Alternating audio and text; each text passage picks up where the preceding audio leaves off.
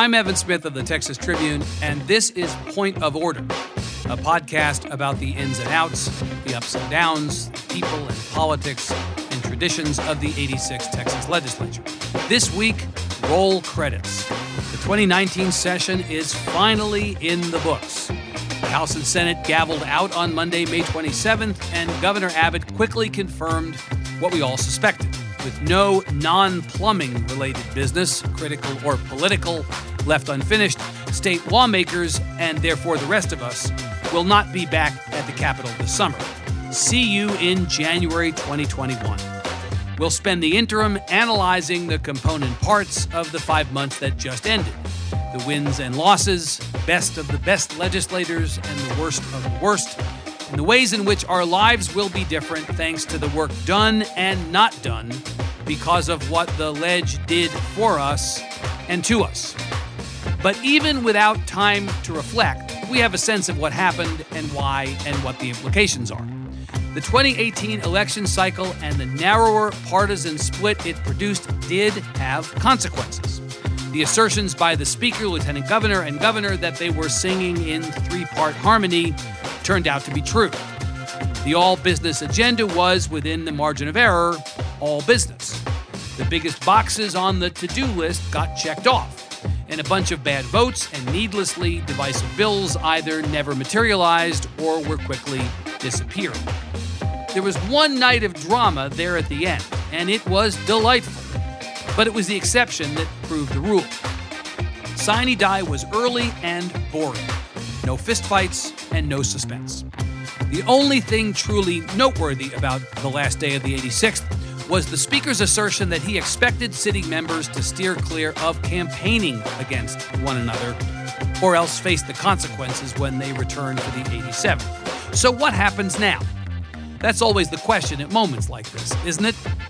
To answer it, and to look back at how we got here, since you don't know where you're going unless you know where you've been, I sat down for one final episode of this podcast with key members of each chamber. The Speaker Pro Tem of the Texas House, Joe Moody, and the President Pro Tem of the Texas Senate, Kirk Watson. The 5-term El Paso Democrat and 7-term Austin Democrat occupied ceremonial but still meaningful positions in leadership from January through May. They know the substance of the issues debated and decided as well as any of their colleagues. With details of the 86th still fresh, legislation yet to be signed into law or vetoed, and family members eager to get on the road or at least get on with what comes next, we three talked on the morning of May 29th, day 141 of the 140.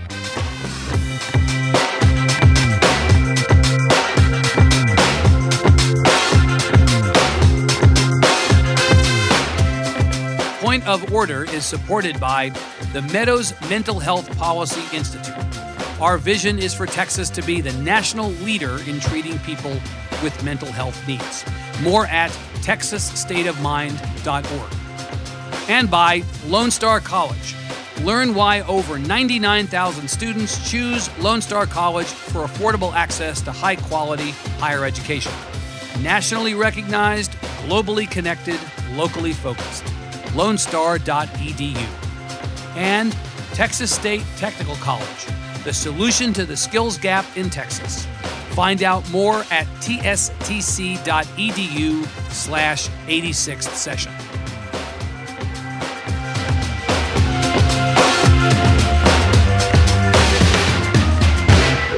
Which was the best Sine Die party last night, Mr. Speaker? Of the ones that I remember, that really is what I was getting at. I wanted you to cop to being, as the kids say, hungover AF this morning. Well, I appreciate the Bloody Marys this morning. It's really helping out. So yes, thanks for the I should thank our Bloody Mary sponsor. Senator Watson, you said that, like me, an old person, we're both respectably old. I really resent we start this with you attacking me and calling me old. But yes, the best Sine Die party I had last night was sitting in my comfortable chair by myself. Hosted by Mrs. Watson. That's right. Just enjoying the day. Indeed. An evening. So, party or not, I want to ask the two of you, is there something really to celebrate we've gotten to the point with this session of always saying, oh, it was the best session. Oh, it was a great session. Oh, it was kumbaya. Oh, it was so wonderful. Was it really, Senator Watson? Well, I always think that toward the end of the session, the hyperbole really comes out, but it was a good session.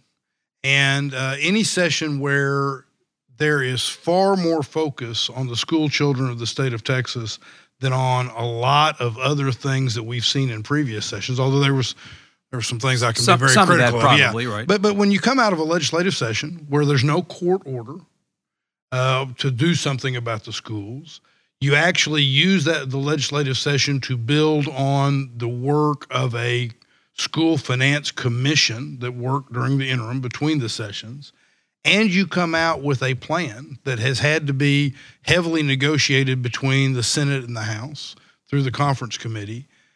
You come out with a plan that really does move the ball forward in a lot of ways on reforming public schools. I think we ought to set aside our cynicism a little bit and say, yeah, there was some success. And you're defining it, and I'm going to ask you, Representative Moody, the same thing. You're defining success not by the absence of bad things, but by the presence of good things. Yeah, I mean, look, after the 85th session, after 2017, I was very critical. I did not believe that having a school finance commission to spend the interim studying what we ought to do. And that we've been studying for 40 that's years right. or more. Yeah, I've said it out loud. I thought that was a very poor consolation prize. Yeah. And as I've joked, you'll rarely, if ever, hear me admit I was wrong, but I will say I wasn't as right as I would have liked to have been, because the commission did some really good work in terms of what we need to do to move education forward. And this session, we put a lot of that into statute, and that I think that's worthy of celebration. Representative Moody, definitely Vice Chair Bernal of the Education Committee and maybe even Chair Huberty of the Education Committee would have been among those, like Senator Watson, who thought, roll your eyes at a school finance commission. Why are we bothering to study something we know we need to fix? Well, and I think, and to their point, they had been digging into this, so they weren't.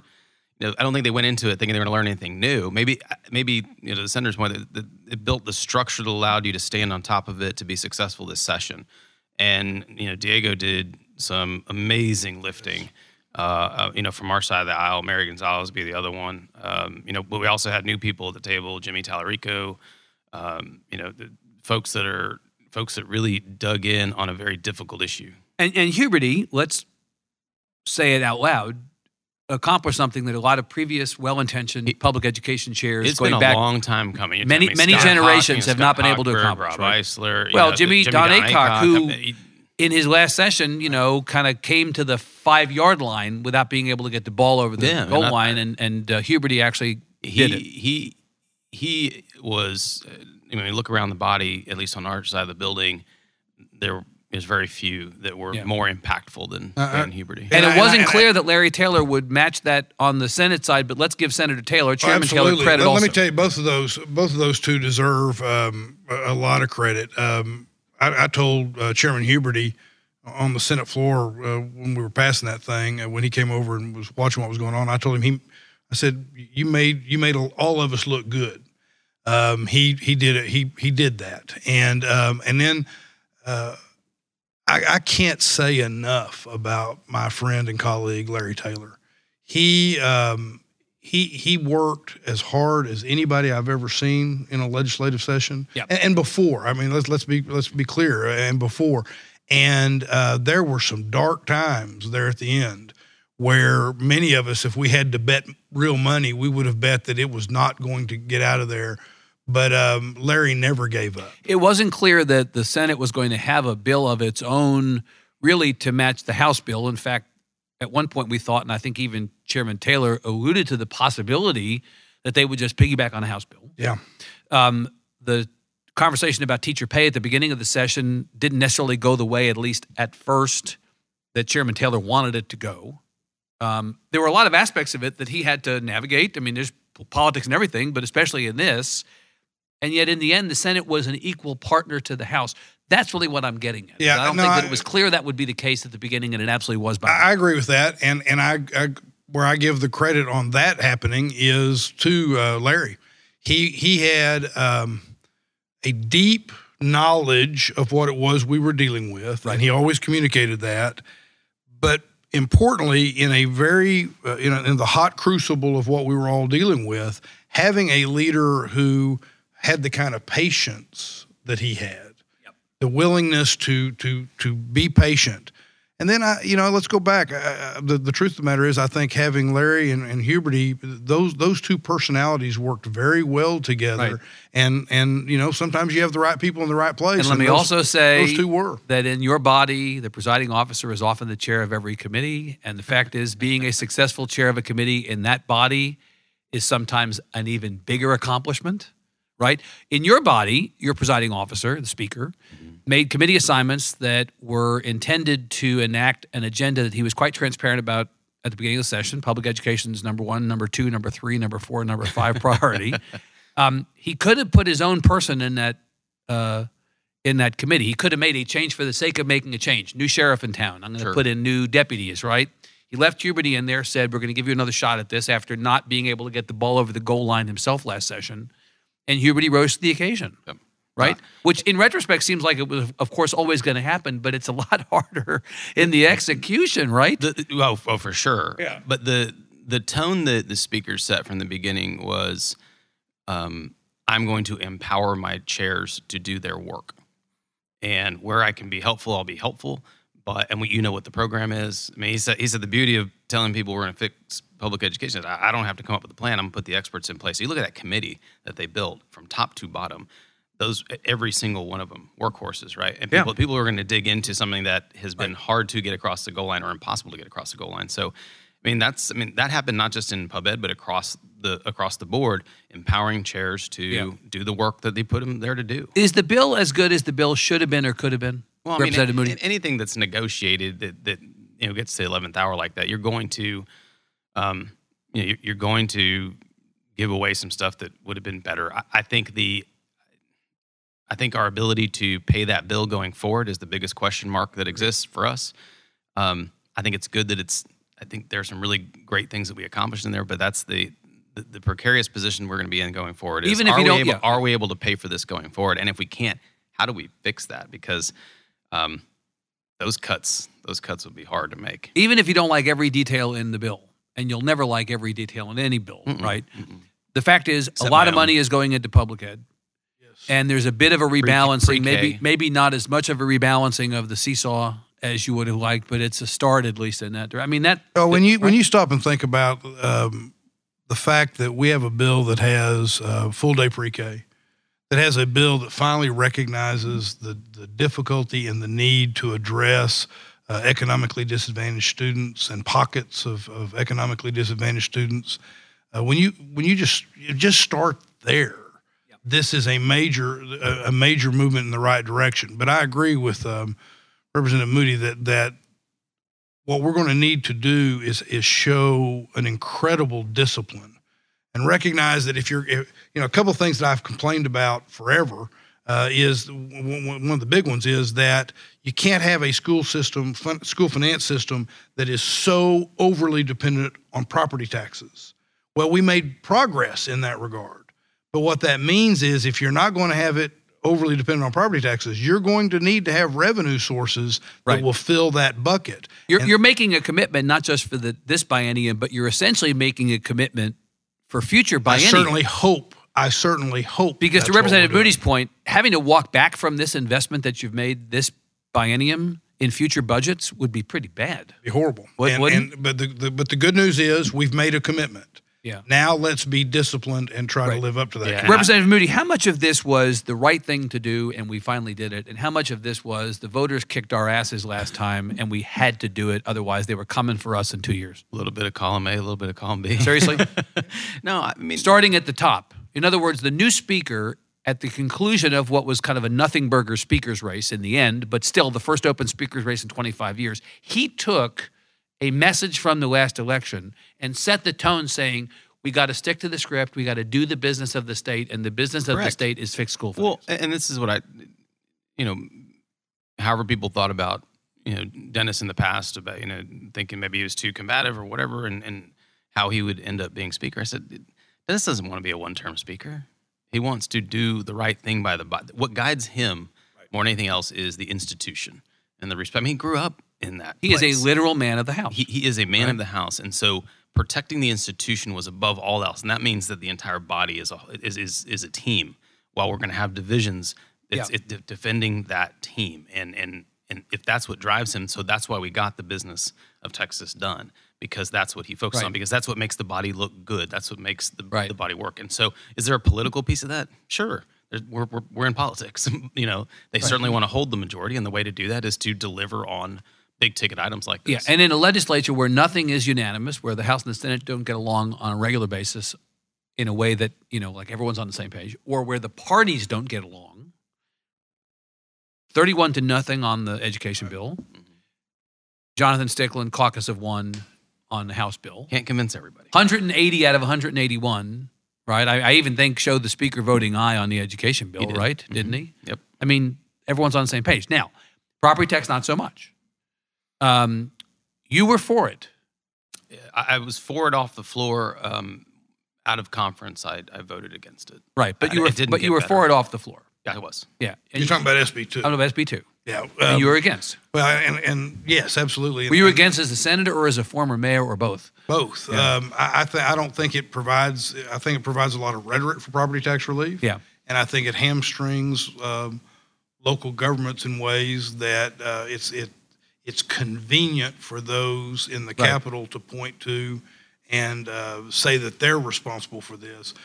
It's a local deal. It's a local deal, and I think you've heard me say it many times. I've said it in this room before. Yeah. That I believe we elect local officials to make those decisions, and there are elections where if you disagree with those decisions, throw them out. But it's really not my job to decide what the El Paso City Council or the El Paso County Commissioners Courts ought to be doing, just like it's not the job of people from El Paso to decide what the mayor and commissioners court in Travis County do. So in your case, Representative Moody, here we have the spectacle of the Democratic state representative from El Paso supporting a property tax reform bill opposed by the former occupant of this seat, who was a Republican state representative from El Paso, who defeated you for the one term you were sent back home, who is now the mayor of El Paso, and is a nonpartisan mayor, is a self-identified Republican. He opposed this bill. Yeah, he did. And you supported it because he was opposing it as a mayor, as a local official, to the point that I was getting back at him. No, I'm kidding. No, here's the thing. I mean, the negotiations on that bill were so broad, and I think Chairman Burrows was trying to gather up as much as he could. By the way, let's also give Chairman Burrows credit. Again, first-term chair of Ways and Means, someone who had not been, and I mean this in the most respectful way, a terribly significant member in previous sessions. He had not been as much of a contributor to the big accomplishments. Think about where Dustin Burrows has come from. He went in his third term. He is chair of the House Republican Caucus and the chair of Ways and Means, and a very close, ally of the speaker. And did not get his ass handed to him on either one of those jobs. That should tell you how skilled he is. Right. So he navigated. You were saying he navigated a pretty complicated political channel, and it was this. This is one of Dennis's unfinished business from the last couple sessions, and so handing that to Chairman Burrows, I think was. Certainly put a lot of pressure on him to deliver that. So Senator Watson's successor as mayor, the current mayor of Austin, sat here and talked to me for this podcast earlier in the session about the kind of coming cataclysm if this bill were to pass. Public safety expenses are going up year over year by a higher threshold than the bill was likely to allow for without going to the voters. And, this was going to be, hellfire and brimstone, locusts, and all that kind of stuff. The legislature wasn't buying it from him or from any of the other local officials who were crying poverty. And apparently you were not buying it because you wouldn't have voted yes initially if you believed that bill was going to undermine the ability of local officials. Correct. I certainly want to protect local control. The conversations that I was part of during that debate, I thought that we were going to be able to lift a couple of more pieces into it going forward in conference that would have allowed the proper amount of flexibility at the local level. Ultimately, that didn't happen in conference, which is disappointing. I think it could have been a little bit better. The transparency pieces of that bill are actually very good. I don't think anybody has a problem with that. It's the mechanics of that rollback election are going to. Will any of us feel this property tax relief? Represent, Senator? Not from SB2, and even on HB, no on SB2, which is the one that deals with cities and counties and other jurisdictions. On HB3, no one should expect, and I try to preach this as much as I can, no one should expect that they're going to feel some big tax break that occurs. Although, 7% decrease in the first year, and then the way we came out of conference committee on that with a requirement, if you will, that the districts end up using what is best for them in terms of tax compression, that will make a difference over time on property tax. You both know what's going to happen. We'll head into a primary season beginning after Labor Day, and incumbents are going to go home where they have challengers, and when they get into the general election, should they get out of the primary, and they're going to say, I cut your property taxes in the last session. That will be a lie, because you can't cut property taxes at the state level. You can only reform the way property taxes are levied at the local level, right? So we're all clear on that, right? We didn't cut property taxes as a consequence of this. Well, that's right, in the sense that you just described it. But what I've said over and over again is I go back to the way we have been dealing with the financing of public schools. When the state share of the school finance system keeps going down so that it's more and more and more dependent upon local property taxes, which has been a huge failing of state government, and then you turn that system the way this should do, there's value to that. When you make a difference, just for the taxpayer on recapture, districts like Austin Independent School District are going to see in the first year just under $200 million less that they send to the state. That's significant. And just $200 million, a little over $200 million in the second year that they send to the state. That is a big deal. Do you think you've gotten, Representative Moody, a handle on rising appraisal rates or inconsistent methods of appraising residential and commercial property from county to county through this bill? Because part of the problem here is not just property taxes, it's appraisals. Well, and I think that's probably the piece that's still left unaddressed. Out there to be done. I mean, like I said, the transparency piece is going to give some information to people they didn't have before. I mean, ultimately, what I'd like to do is get some more, on those commercial properties. That's really where our problems are. We need to make sure that people are paying their fair share, because, they're the ones that have the ability to fight at the appraisal level. They can lobby here, right? The regular folks that just trying to live check to check or trying to make sure they can pay their mortgage, I mean, they don't have that same power. And so we should do everything we can for the homeowners, those property owners. Protect the little guy. And really, have some accountability for the larger property owners. An observation about the budget that you all passed, $250 billion, quarter trillion, I keep saying billion, $250 billion budget in the history of this state. So much for this being a conservative state with a conservative budget, right? I guess that's what Mr. Stickland. Well, but there are conservative groups who are saying, God, the state got off the leash on the increase in the budget this time. Now, I know that the two of you believe, I know that we need to spend more to do the things that we need to do as a state, but let's acknowledge it's a hell of an increase in the budget. No, but with a rapidly growing state, with the there's not a press conference. There's a press conference held almost every day to brag about how many more people are coming here, and we're happy about that. And there's also a press conference pretty much every day about how much the economy is growing in Texas. Well, those things lead to increased needs, and I will say that some of the money that was spent was money from the Economic Stabilization Fund, or what's called the Rainy Day Fund, to pay for the kinds of things that we ought to be paying for. One of the things I'm very proud of and happy about is the continued commitment to brain health in the state. Yep. And putting money in, $165 million went into building the next phase of the Austin State Hospital and building out the continuum of brain health care. And that's part of a total of $445 million. So things like that do start adding up. Right. But there are commitments that have been made that I think need to be followed through. You know, Representative Moody, that there are conservative groups already saying we're not going to support Republican incumbents in the next election cycle because we think they deserted us on the core principles of conservative fiscal policy. They signed on to a budget that increased. I mean, that's laughable. I mean, what the senator just said. This is a rapidly growing state. Right. That comes with infrastructure need. That comes with. It comes with education. I mean, water infrastructure, higher education. I mean, all these things that we have to. It doesn't just happen. Yeah. And so the state's not going. We're not slowing down anytime soon. Yeah. And so for someone to say that you threw away conservative, you took care of the business at hand. I don't know how that's not. And to the senator's okay. point, you have needs. Yes. You have growth, and you have the money. Yes. Part of it was that you start out the budget cycle with the comptroller coming back and saying you've got $9 billion more, and then he comes back and he says actually you got $500 million more than that. And so if you have the money and you have the need and you don't spend it, the real liability may be not spending it when you needed it and you had it. Well, and we don't have to go very far to realize there are some things we're still not spending the money we need to spend. I mean, this state is in gridlock when it comes to traffic, and we act like that's not the case. Well, and that gets to where I want to go next with this, which is what didn't get done. We're all straining our shoulders, patting ourselves on the back over how we made significant progress on school finance, property tax, peace and blessings. I accept that. But those things crowded out and drowned out almost every other conversation this session. Mm-hmm.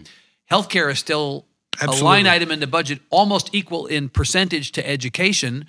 We now have more kids going onto the uninsured rolls than we have going into the public education system of Texas annually. And the uninsured children's rolls have started to go back up after going down for 10 consecutive years. Transportation is a massive problem today. It's going to get significantly worse as population grows. Just to name two big ticket items, Representative Moody, that this legislature may have nibbled around the edges on, but largely left unaddressed for 2 more years. I will, I think those two for sure. And I will also say, I think in the arena of criminal justice reform, which is by and large a bipartisan issue. Something that you care a lot about, I know. I'm a little bit selfish in plugging this, but this session was built to be a very big session on criminal justice reform, and other than maybe and it wasn't. It'd be hard for me to say anything else. I think it was a massive. I'd call it a massive failure to not harness what is a fairly straightforward bipartisan issue. And it's a national conversation. Good gracious, the Trump administration had its ass in gear better than we did. It's something. It's something that post-mortem we're gonna have to look at because. There's no reason for us to have fallen flat on that at all. If it was truly bipartisan, Representative Moody, so there wasn't this massive opposition. I mean, I understand that we may still be a session or two away from marijuana being fully mainstreamed. So let's put that to the side. Sure. I saw a graphic last night from a publication called The Appeal that I tweeted out that we are now only one of 4 states that has not raised the age of juvenile jurisdiction to 18. How is it possible that we are that far behind not just the communist states like California and Massachusetts, but honest-to-goodness conservative states? And that's a good example, right? Raise the age is something that's been talked about for several sessions now. It's not like it just rose as an issue this session. We should be building towards these things. And yeah, they're big changes, so it takes many sessions to get to them, but we've done the work, we've done the studies, and so that falls flat. You've got, significant but very straightforward reforms to the death penalty that in some respects the courts are saying to you, hello, you got to do this. The Supreme Court twice, including John Roberts, the liberal no one's idea of a liberal, right? Yeah, telling us, and we can't get those simple, straightforward things done. I'm pretty disappointed. Obviously, I care about those issues a lot, so very disappointed we didn't get. Now we ended the driver's responsibility program. I think that's a big deal. Finally. There were some things that we did succeed on. So I don't want to be gloom and doom about it, but. There were, civil asset forfeiture, no movement. Death penalty, no movement. Drug policy reform, no movement. There were a couple things on the corrections side that we got done, but Class C tickets we didn't get done.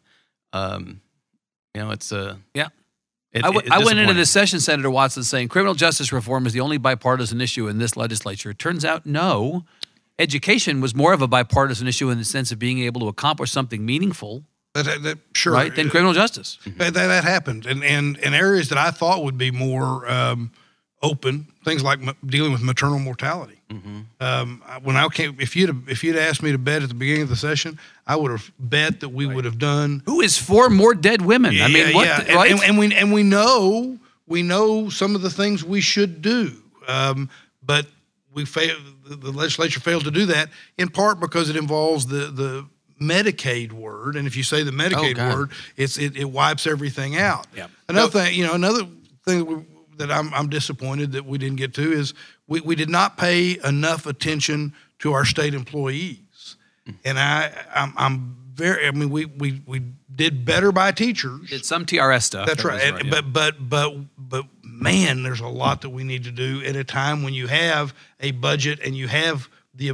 resources to take care of your state employees. Now, the controversial issues that took up some air during the session, Chick-fil-A, defunding Planned Parenthood, that got through. Let's not minimize the degree to which that opposition was heartfelt or the impact may be significant. SB 22, which is the one that you're referring to about Planned Parenthood, that was a show vote from start to finish. Again, I'm not minimizing it by saying what I'm about to say, but those were the exceptions that proved the rule this session in terms of sharp objects on the table that would have divided parties and divided chambers, right? Well, you also had the monuments bill. Right, but it ended up not going anywhere. That's right. The voting right, SB 9 didn't go anywhere. Yeah. Taxpayer-funded lobbying didn't go. I mean, and then there were a bunch of things. You're talking about those that may have been there, but they didn't pass. Right. I mean, look, there were controversial issues stipulated. However, SB 22, SB 1978, to the side, which I realize is a little bit like, other than that, Mrs. Lincoln, how was the play? I mean, I'm not minimizing the impact of those bills, but I'm simply getting to the idea that there was a lot of controversial stuff that ultimately died on the vine. Good. Well, but again, make government boring again. That's Matthew Dowd says that the slogan for the Democrats in 2020 should be "Make America Boring Again," and you all took on a piece of that yourself. Here's the right? thing: we're not here for entertainment. We're here to do business. No, you are here for entertainment. Maybe wrong. Get out now. But I'll tell you the thing that I find most remarkable is what a layup to fight back against paid sick leave mandates at the city level, and you guys couldn't even get that done because it got tied up with something controversial, and this legislature. First of all, I think both of us were opposed to that. But I wasn't trying to get that one. But you I worked very hard. That didn't happen. You can count, and I can count, and the fact is, a clean bill that got rid of paid sick leave was a no-brainer. It was a layup. Not politically. But they chose not But it got freighted with something that was a bridge too far, even for Republicans like the chair of state affairs. As I asked questions on the Senate floor of the author of that bill, if you really don't intend to allow for this to end discrimination ordinances, then write it down in the bill. Right. I always find it interesting that some who say, well, it's not my intent, are that some of the very same people that don't want the courts to read anything other than the words on the paper, they would not put it in. And I agree. I think that what happened is that made it a bridge too far and probably loaded down the bill and killed it. And I thought that one of the most amazing moments of the session, Representative Moody, was Chairman Phelan of Beaumont, who, again, like others we've talked about during this discussion, no one's idea of a liberal. No. Made the extraordinary statement that this is 2019. We're done hating on the gay community, and we are not going to accept that bill unless that language is in it. And if that language is stripped from that bill in conference, we're going to vote against it. And at the end of the day, you all as a body did nothing on paid sick leave, which again, I'm amazed by that. First of all, I mean, I think that was a powerful moment, and I'm glad that he said it the way that he did. Yeah, because that's what leadership is. That's what leadership looks like. I've said in another context today, I'm once a Texas Monthly editor, always a Texas Monthly editor. I'm always thinking about legislatures in terms of best and worst. And I thought that, however you feel about the paid sick leave issue or the LGBTQ non-discrimination issues, that moment by Chairman Phelan would have put him on the best list any year that I edited Texas Monthly, simply because he stuck his neck out, right? Yeah, well, he had a good session. Coming from effectively coming from the back bench to be the chair of that committee, right? He had a very good session. The Open Meetings Act bill, right? I passed it in the Senate, sent it over. He picked that up, and I mean, boom, zipped. It was through, and so he did a really. And then good on the job. other side, in terms of a level of activity out of state affairs, Charles Perry's bill on occupational licensing that also had an LGBTQ aspect to it showed up on April the 2nd in state affairs and was never heard from or seen again. And those things don't just happen or not happen by accident, right, as it goes. What was the worst bill Representative Moody got passed this session that's going to get the governor's signature? SB 22. Yes, You would say the same, Senator? I would, SB 22? Yeah. Is there one thing, if you could go back and wave your wand, that you would have liked to get done that didn't get done, that sort of came close but didn't make? What would it have been? It would have been legislation that does a better job of reforming how we deal with the permanent school fund and how money goes to the available school fund. This is via the Land Commission. Right. Yeah. It came through the school land board. Right. We first raised that issue during the Sunset Commission hearings on the school, the school land board. And I think that's probably one of those issues that takes 2 sessions for it to percolate all the way up. But particularly as we come into the next session, like we talked about earlier, where we're going to be looking for revenue, right, we need to reform that system. There's too much in that system of somebody saying, I've made $1 billion for the school children of Texas through the use of state lands and minerals, but we're not giving it to the school. Yeah, we're not going to give it to the school. Representative Moody, what was the missed opportunity, the one thing? Wave your wand over it and make it come back to life. What would it have been? I think it's the issue that really tied the House on multiple occasions. That was transparency in Class C arrests, the Sandra Bland piece. I saw you on the floor the other day concurring with the conference committee and asking your colleagues to support a bill that you felt was not the bill it should have been, right? We had the Sandra Bland amendment on there. Actually, it wasn't even the full James White bill. It was a piece that said, right, if you're going to make an arrest in a Class C ticket, right, then we just want you to give us a reason. And apparently that is treasonous when it comes to CLEAT. And I have never seen the level of lying in the process that took place on that piece of legislation. It was mind-boggling to me. It's rare for you all to call out an organization, and particularly law enforcement, on the floor the way that you did. The rank and file guys are fine. It is the leadership here at the lobby team that they did a big disservice to the people they represent across the state because they lost a ton of credibility with people that typically stand lockstep with them. Senator Watson, you were on the nominations committee. Yeah. The last 24 hours, we were all on Whitley watch. We had all gotten these texts in the press. Oh, they're going to try to bring up Whitley. They're going to put Eddie Lucio and Chewy Hinojosa's hands in warm water like a fraternity house, and they're going to make them have to go pee. So then the minute that they're in the bathroom, we're going to call a vote on Whitley, you know. Did he ever have a chance? Unfortunately, the rumors always keep things percolating, but I don't think he... Was there ever a moment where you were on Whitley watch? I know we were all on Whitley watch. Oh, we were always on Whitley watch, sure, because we've all been in situations where somebody's not there. We've had experiences like that. You didn't have a sign from the lieutenant governor 2 weeks ago, this thing is dead, don't worry? No, but he seemed to be very fair in the way he was approaching things. I mean, we knew... Yeah. We kind of, as a group, knew that if somebody had to go to a kid's graduation... Well, the Jose Menendez example that we reported on about I need to go to my 5th grade kid's graduation. That was not going to be... Boris Miles was excused one day, had an excused absence because he wasn't... But my guess is there would have been at least one Republican member or more that would have voted... in Miles's place, in solidarity with the if something weird happened, because we recognized there was value to somebody being able to go. But every morning, maybe not every morning, but pretty close to every morning, I would start with 5 texts from somebody saying the rumor is that Whitley's going to be brought up today. This is Whitley Day. Yeah, today they're going to do it today. They're going to do it today, and that's the fun, I guess, of watching the legislature and watching the Senate when there's something controversial like that. But I always felt like... well, we all love a plot twist out here in the world. Well, that's right. That would have been a big plot. Did the lieutenant governor, who you just called out for being fair on the Whitley thing, have a good session? Grade his session.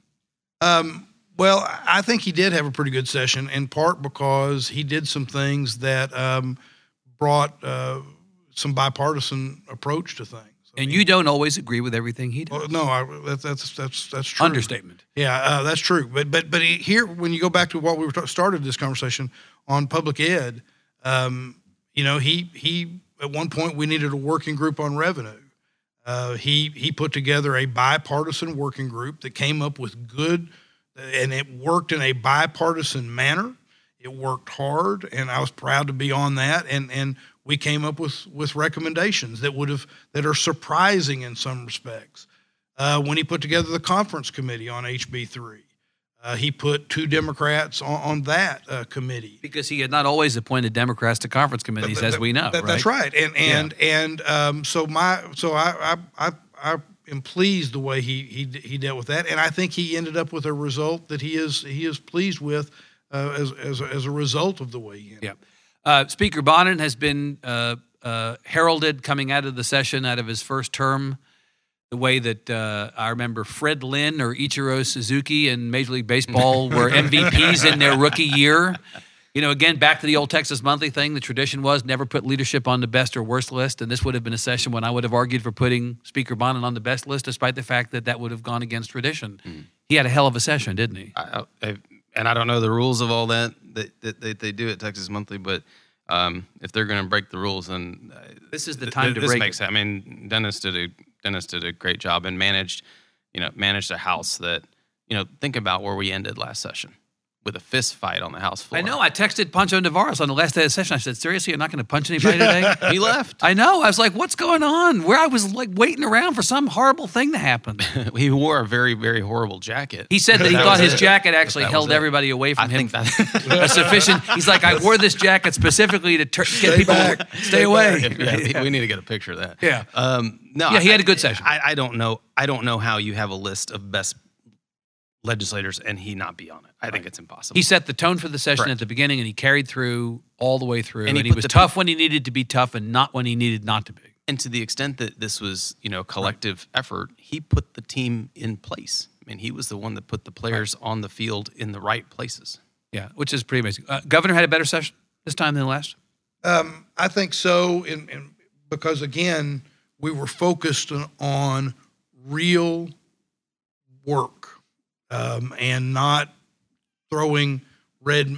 There were some red meat issues that were thrown out Was that there. the problem last time, that he started out advocating for things that were going to necessarily divide everybody, so there was no way to end peaceably, and this time not, and therefore it was a better outcome? There was a clearer focus on what the role of government should be, the role of state government should be. And I'll say one other thing. There was better clarity this time on where his office might be, so that you could actually work with them on bills that they might have concern with than in past sessions. Right. Hopefully that'll play out now as he's signing and not vetoing bills. But the truth of the matter is that if you had questions, like on the Public Information Act bills that we passed, we were able to stay in contact with his office to make sure that we knew if there were where he landmines was. on the road, you'd know about that. Right. My colleague Ross Ramsey, Representative Moody, says you have different senior staff in the governor's office this session than last. He calls out Walter Fisher and Tommy Williams and Louis Sines as different players this time from last time. And he says this is a little bit of inside baseball, but he thinks they made a material difference in terms of how the governor's office as an institution functioned in this session. I'd echo what the senator said. They were proactive, whereas before sometimes, and I heard this from colleagues last session, I never heard there was a problem with my bill, and all of a sudden it's vetoed. And so this time, when there were issues that probably could be complicated at the end of the road, right, they were reaching out and saying, hey, if this gets to the desk, we want to make sure we're okay with it. So work with us on that. Let's get to the veto period and see if this holds. No, in fact, even on the marijuana bill specifically, they didn't have to reach out to my office. They probably knew what was going to happen in the Senate with it anyway, based on the Lieutenant Governor's comments. But they were proactive and said, if this happens to make it, we want to make sure that we can be okay with it. And so you can't ask for more than that. In the remaining couple of minutes we have, what is the school finance issue of this interim? In other words, where will the attentions of the legislature, Representative Moody, be during this interim the way the attentions were on school finance last year? Diego Bernal brought this up in our Democratic caucus meeting before we took up the conference committee on HB3, and he said we need to move quickly to address how we're going to do this going forward. How is this going to? We need to start. Meaning revenue. Where's the revenue going to come from and pay for it? He said we cannot jump into this in January 2021. We need to start talking about it today. Will the Democrats be open to a conversation about a sales tax swap, which I assume is going to come back with full force at some point?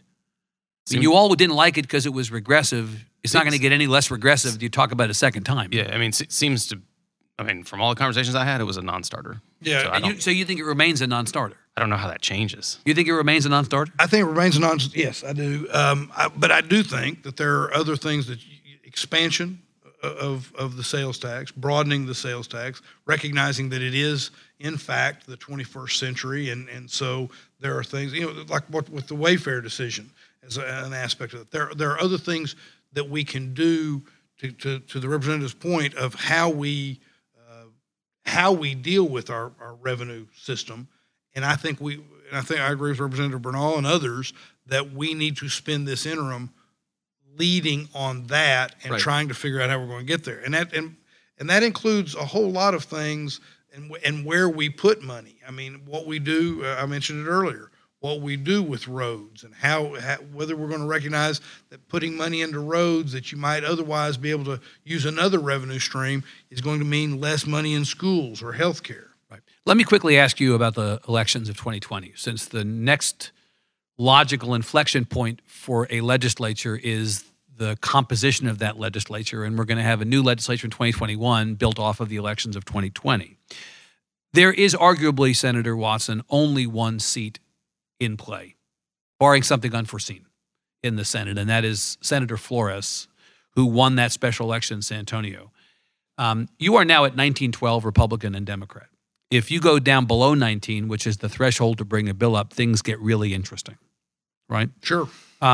That's the opportunity for your party to assert itself a little bit more aggressively in the next cycle, is to go all in on beating Senator Flores. Well, I think I think everybody's paying attention to that race. Right. I think that is traditionally seen as a Democratic district. He was the first Republican to have that seat in 139 years, I believe, right? Well, then that would be the definition. That would be the traditionally definition. seen as a Democratic district. Yeah. And a lot of effort went into that special election, and it was so in a 2020 in a presidential election year, that will be. There's no question that will be a focal point.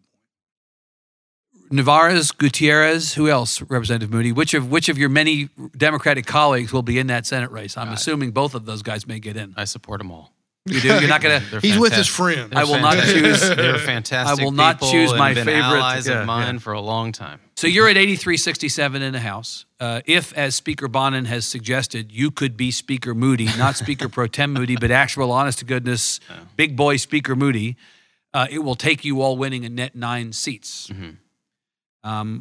What about that?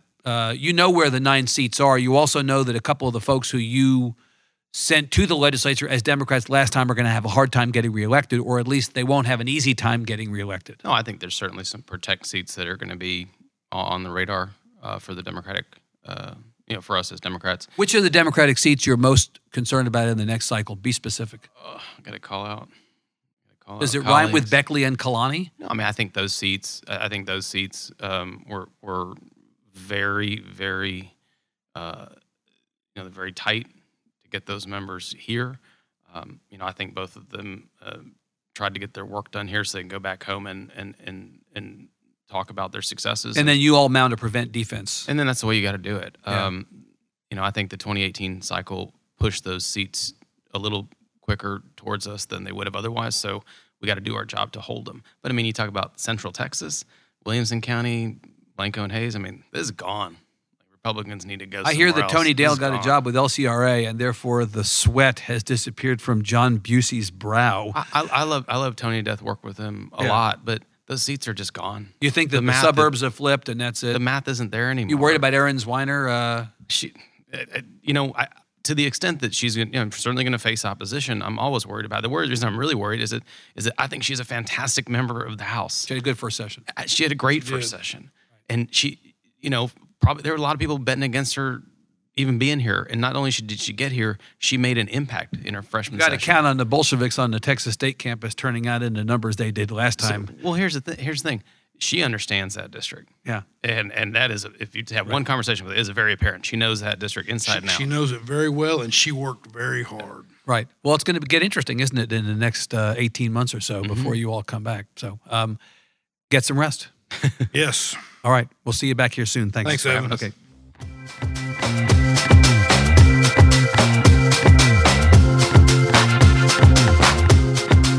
You've been listening to Point of Order, a proud member of the Texas Tribune's family of podcasts. Thanks to our guests, State Representative Joe Moody and State Senator Kirk Watson, and thanks to the sponsors of this episode, the Meadows Mental Health Policy Institute, Lone Star College, and Texas State Technical College. If you've enjoyed the Tribune's deep coverage of the 86th legislative session across our various platforms, consider supporting our nonpartisan, nonprofit newsroom at texastribune.org/join, and tell your friends to do the same. Now that the 86th has gavelled out, so will we. This is the last episode of Point of Order, though it's not the last you'll hear from us in this space. Soon enough, we'll roll out another season of a retooled podcast devoted to another set of policy issues or political battles that impact every one of us in this amazing, nutty, lovable, superlative state we call home. Don't unsubscribe. We'll be back. Enjoy your brief respite from the crazy. Until next time, I'm Evan Smith.